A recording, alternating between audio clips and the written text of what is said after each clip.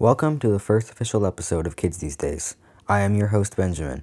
On this podcast, I will be expressing and talking about certain topics from the view of a teenager. Today, we talk about the greatest Canadian.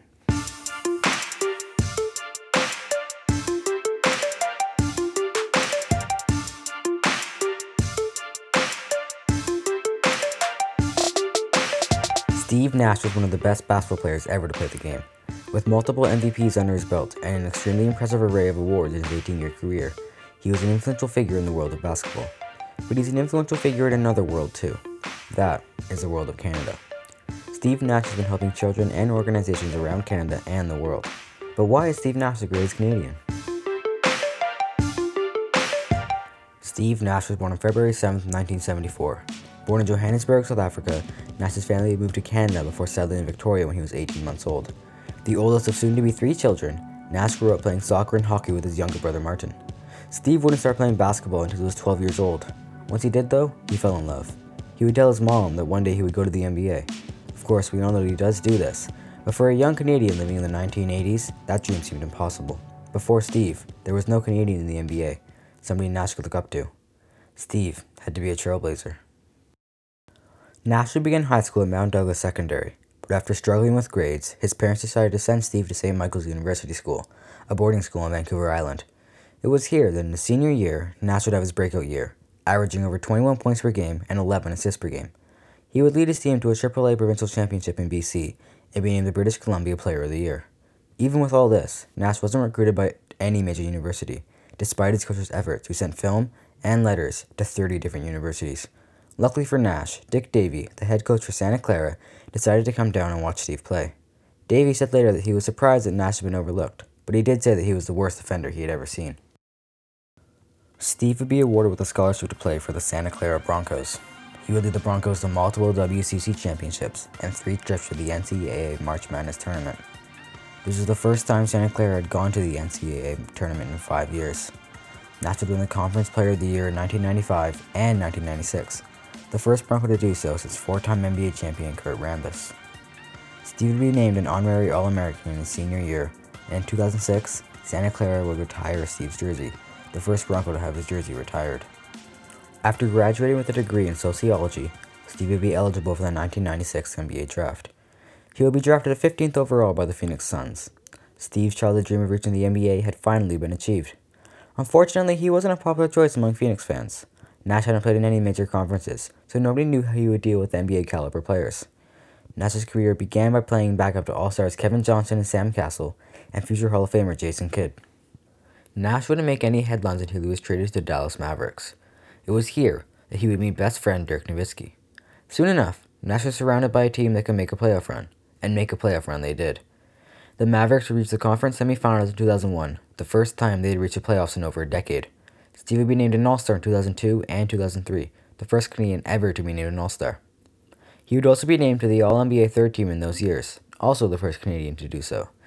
Nash had emerged as a prominent figure in Canadian basketball, but he wasn't stopping there. Once released by the Mavericks in 2004, Steve returned to Phoenix.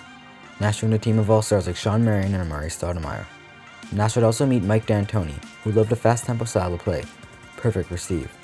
Nash would lead the Suns to the best record in the NBA and make Canadian history. Steve would win the NBA Most Valuable Player award, the first Canadian to do so. Steve was the best Canadian basketball player in the world, but he didn't stop there. Steve Nash, 2005-2006 NBA Most Valuable Player.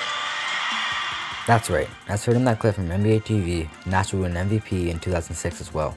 Only the 10th player ever to win back-to-back MVPs, and the 13th to win multiple MVPs, Steve Nash had changed basketball in Canada.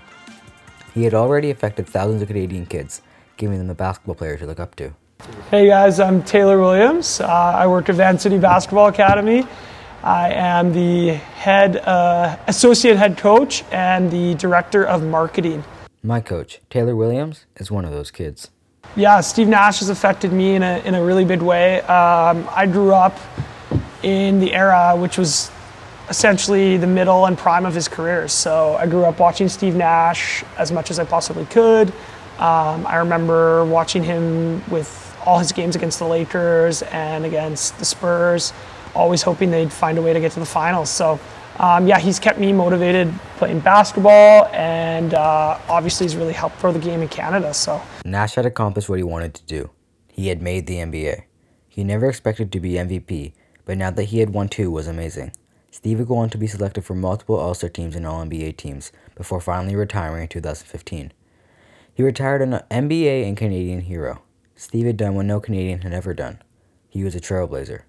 A 2-time MVP, 8-time All-Star, 8-time All-NBA player, and the 5th player ever to reach 10,000 career assists. A legendary career would end with his induction to the Naismith Memorial Hall of Fame in 2018.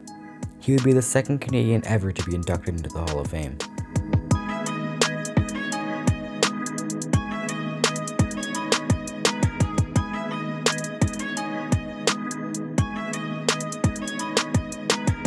Nash's legacy doesn't end there.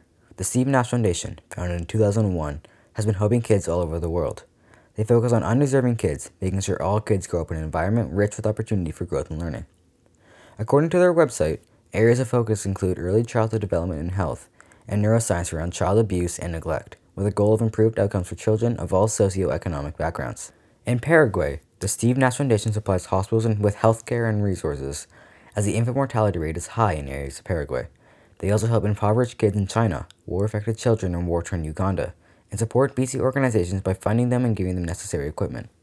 I think Steve Nash has really affected basketball in Canada, not only because we have a Canadian who's a 2-time MVP, but he also created a youth league all across British Columbia that gave kids the opportunity to play basketball outside the school setting.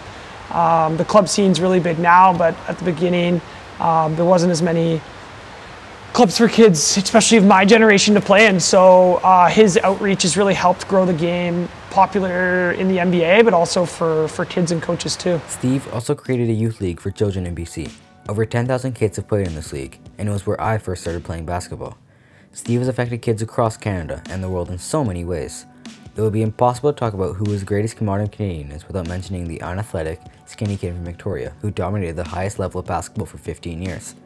And the skinny kid has done work off the court. In 2007, Steve was awarded the NBA Citizenship Award, was inducted into the Order of Canada, received a star on Canada's Walk of Fame, and was inducted into the Order of British Columbia. He would receive the Lou Marsh Trophy in 2005 as Canada's Best Athlete. And in 2008, the Steve Nash Foundation received the Steve Patterson Award for Excellency in Sports Philanthropy. He will be inducted into Canada's Sports Hall of Fame in 2021. Yeah, I think he has definitely affected Vancity. I mean, not only do we have Martin Nash as one of our coaches, and so Steve's nephews have both played in Vancity, but also, like I was saying, is we have a generation of coaches that are all in their mid 20s to early 30s that grew up watching Steve play in the NBA. So, he helped motivate us to stay engaged in basketball and go into coaching and go into teaching in those professions.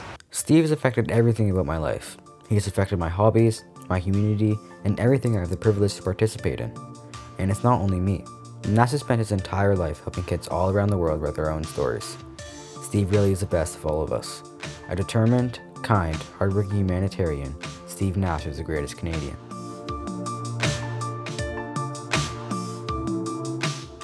I've been your host, Benjamin, and thank you for listening to Kids These Days.